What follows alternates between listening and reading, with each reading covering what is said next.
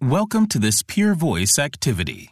To access the entire activity, including downloadable slides and transcript, go to www.peervoice.com/MJW. This program is supported by an independent medical education grant from Jazz Pharmaceuticals. Welcome to this Peer Voice activity on secondary AML. This activity comprises 4 episodes featuring Dr. Jeffrey Lancet. At any time during this presentation, you may download supporting materials and share this activity with colleagues. Hi, my name is Jeff Lancet from the Moffitt Cancer Center in Tampa, Florida. And in these upcoming 4 short episodes, I will be talking about determining treatment choice in patients with newly diagnosed secondary AML, risk stratification, and patient-related and disease-related factors. I will also provide an overview of the advances in secondary AML treatments, the role of intensive chemotherapy, and how these factors drive treatment choice. So what is secondary AML? Well, it's really just a composite definition of AML that refers to either AML arising from a prior myeloid malignancy or following chemotherapy or radiation therapy. And it actually does not have its own category in any of the modern pathology classification systems and can be considered essentially a clinical definition. Now, historically, this clinically defined subgroup of AML does poorly compared to de novo AML, irrespective of age, although please note that the incidence of secondary AML is considerably higher in older versus younger individuals. And we typically estimate the incidence of secondary AML as being around 30 to 40% of the total incidence of AML. However, more recent evidence indicates that secondary AML is in fact highly correlated with the presence of several key genetic mutations, as shown here in the table. And these mutations include SRSF2, ZRSR2, SF3B1, ASXL1. Many of them are familiar to you as mutations that are commonly encountered in MDS. So it's not surprising that they would also be present in secondary AML, which arises from MDS. But most importantly, as shown in the curve, is the fact that clinically defined de novo AML, but with secondary type mutations, as I just mentioned, behaves much worse than clinically defined de novo AML without such mutations. So there is clearly a prognostic importance related to the presence of these mutations, even with clinically defined de novo AML. And the understanding of these secondary mutations is really starting to take hold and to impact the classification and the risk stratification of AML. And here you can see the new ELN risk classification that now includes a host of secondary mutations traditionally associated with secondary AML, and that these secondary mutations carry independent adverse prognostic significance. You can also see the new WHO classification for AML with MDS-related changes, and that this category of AML now includes these same defining somatic mutations, in addition to the disease-defining cytogenetic abnormalities that were previously used to define AML with MDS-related changes. Okay, so when the rubber hits the road, we have to choose the safest and the most effective therapy for our patients with secondary AML. And the personalized and patient-related factors for doing this include things such as age, comorbidities, functional status, the molecular status of the disease, and the suitability of the patient for a potentially curative allogeneic transplant. So based on this, I now have a challenge question for you, so please stay tuned. Now this is a busy slide for sure, but I think it nicely illustrates the variety of treatment options for patients with secondary AML that includes novel combinations, novel chemotherapeutic compounds such as CPX-351, targeted agents, as well as allogeneic transplant. And please note also that we still strongly consider eligibility or ineligibility for intensive therapy as one of the key drivers of therapeutic decision-making. Now, highlighting some of the key drugs and combinations that are indicated for use in secondary AML, we will start with CPX-351, which is in fact a novel liposome that encapsulates daunorubicin and cytarabine in what is a fixed synergistic molar concentration ratio. So you're getting dual drug delivery in a synergistic fashion. And as many of you know, a large phase 3 trial demonstrated the survival benefit of CPX-351 over standard 7+3 induction in these induction-eligible patients with newly diagnosed secondary AML. And shown here are the data that confirmed the continued benefit at 5 years of follow-up. And it's also important to recognize that allogeneic transplant, although I haven't shown the data here, the outcomes after allogeneic transplant were better for patients who had received initial therapy with CPX compared to those who had received initial therapy with 7+3. So this is an important consideration for patients who can undergo more intense therapy with secondary AML. I will mention briefly that the safety was comparable between CPX and 7+3, with actually fewer early deaths associated with CPX. And most importantly, I think, is the hematologic toxicity that we see with CPX, meaning that there is a longer time to count recovery, about a 7 to 10 day longer time to the recovery of neutrophils and platelets compared with standard 7+3 induction. So based on this, I now have a challenge question. Now, there are also effective lower intensity options for less fit patients with new secondary AML, and these options include hypomethylating agents combined with venetoclax, and also more targeted therapies such as IDH inhibitors with or without HMAs. And I'd ask you to also keep in mind, please, the fact that there is still no truly validated criteria to determine fitness for intensive chemotherapy. And the decision remains quite subjective and often comes down to the patient preference and whether the patient wants to go through with more intensive versus less intensive therapy. Now here's the VIALE-A trial of azacitidine and venetoclax for treatment-naive AML in patients ineligible for standard induction therapy. And as you can see, patients who received azacitidine and venetoclax compared to azacitidine monotherapy had a better overall median survival by about 5 months and about a 34% reduction in the overall risk of death during the entire course of the study. And this trial, of course, led to the FDA and the EMA approval of the HMA venetoclax combination for elderly patients with newly diagnosed AML who were considered unfit for more intensive induction chemotherapy. The most common side effects with this regimen were cytopenias and febrile neutropenia, no surprise. These toxicities were generally more common in the combination arm. And it's no secret that this regimen, this combination of HMA plus venetoclax, causes significant marrow hypoplasia and severe cytopenias. So careful monitoring of blood counts is really critical, especially given the fact that this is an outpatient regimen where the monitoring of such blood counts can be more challenging. Now, there's really been a plethora of new drugs in AML over the past several years, including for secondary AML, and several of them are listed here. IDH inhibitors are a good example of targeted therapy that may be appropriate for some patients with secondary AML that have the appropriate mutation. Other agents include mutant TP53 modulating agents such as eprinetapopt, the macrophage checkpoint inhibitor magrolimab, BCL2 inhibitors inclusive of venetoclax, which can be used in combination with other agents, anti-CD33 antibody therapy, often in the form of an antibody drug conjugate, other novel IDH inhibitors in combinations with other drugs, and FLT3 inhibitors, both as monotherapies and in combination with other drugs.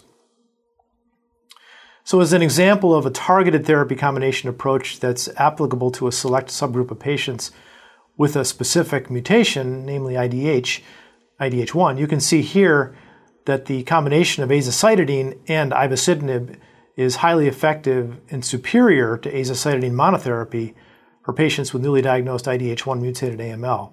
And this is for both event-free survival and overall survival. And even single-agent ivosidenib monotherapy can be effective as frontline therapy for IDH1 mutated AML, particularly for elderly and more frail patients who may struggle with more myelosuppressive combination therapy.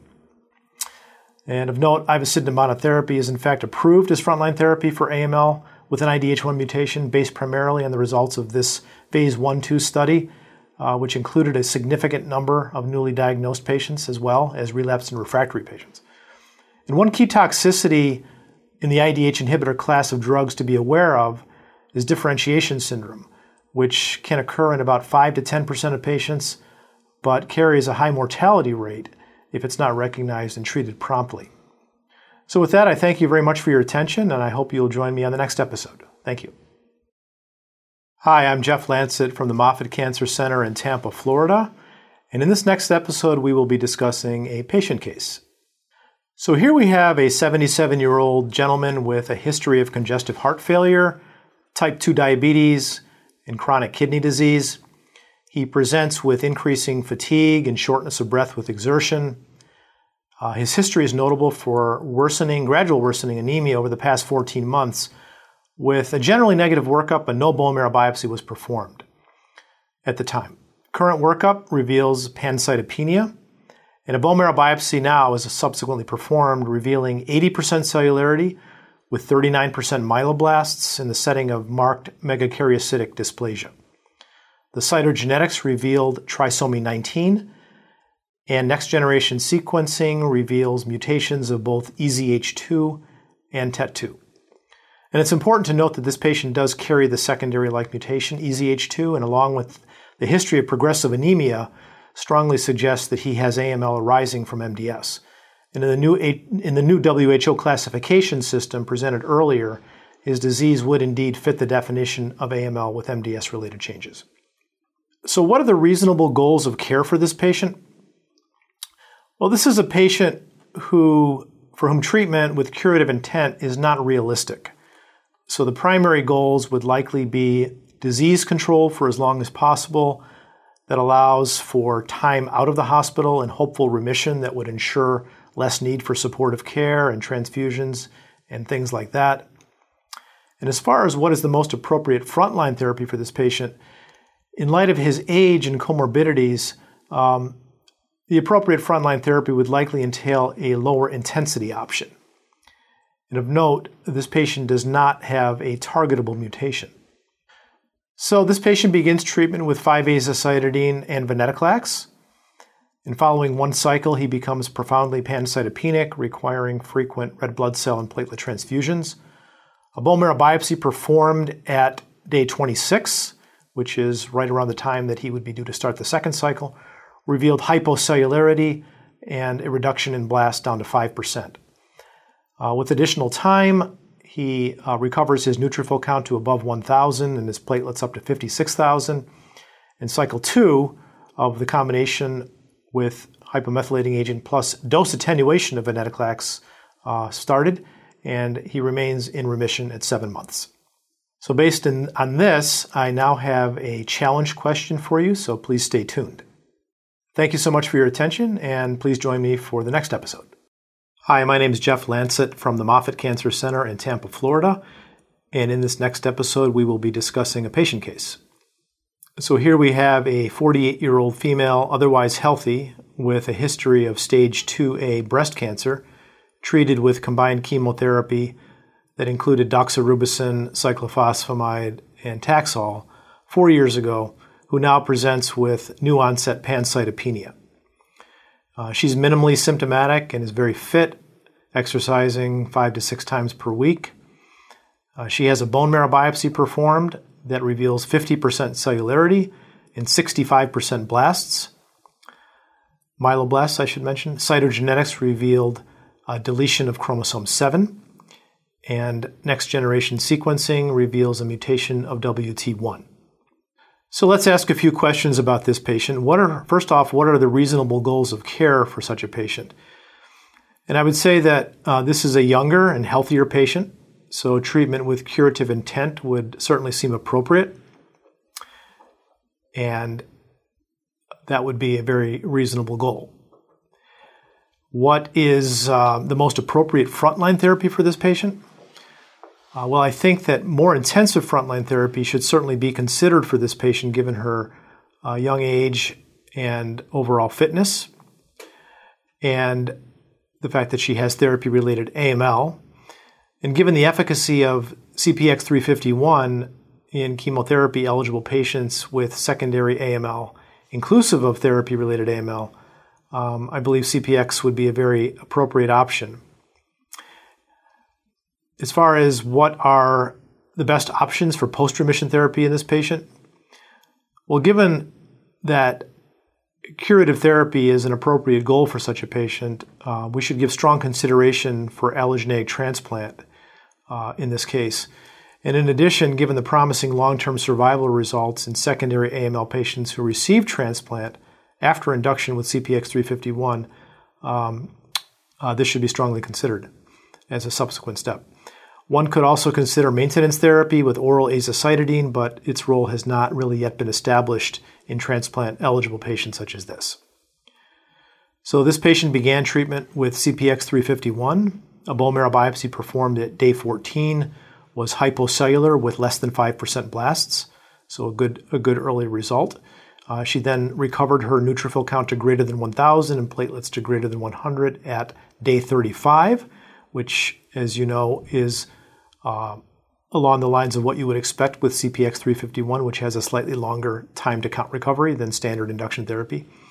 A bone marrow biopsy on day 39 indicated normal cellularity and 3% blasts. Cytogenetics had normalized, and the WT1 mutation was no longer detected. So this patient subsequently went on to receive a matched unrelated allogeneic transplant at day 75, and she remains in complete remission at 13 months post-transplant. So based on this case, we have a challenge question for you, so please stay tuned. And thank you very much for your attention, and please join me on the next episode. Thank you. Hi, I'm Jeff Lancet from the Moffitt Cancer Center in Tampa, Florida. And in this next episode, I will be discussing a patient case. So here we have an 86-year-old gentleman with a history of prostate cancer for which he received external beam radiation therapy 4 years ago and currently has no evidence of active disease. Also with a history of hypertension, mild dementia, and his daughter reports that over the past month he had been sleeping more and was noticeably more short of breath when walking out to the mailbox. His workup revealed a pancytopenia with a white count of 1.1, hemoglobin 7.3, and platelets 67. A bone marrow biopsy revealed 80% cellularity with 70% myeloblasts. The cytogenetics revealed a normal male karyotype, and NGS profiling revealed mutations of both IDH1 and TET2. So in this case, what are reasonable goals of care for this patient? And again, similar to an earlier case we discussed, in very elderly patients such as this, disease palliation and control should be considered primary goals as opposed to cure, along with avoidance of hospitalization and maximization of quality of life. And then what is the most appropriate frontline therapy for this patient?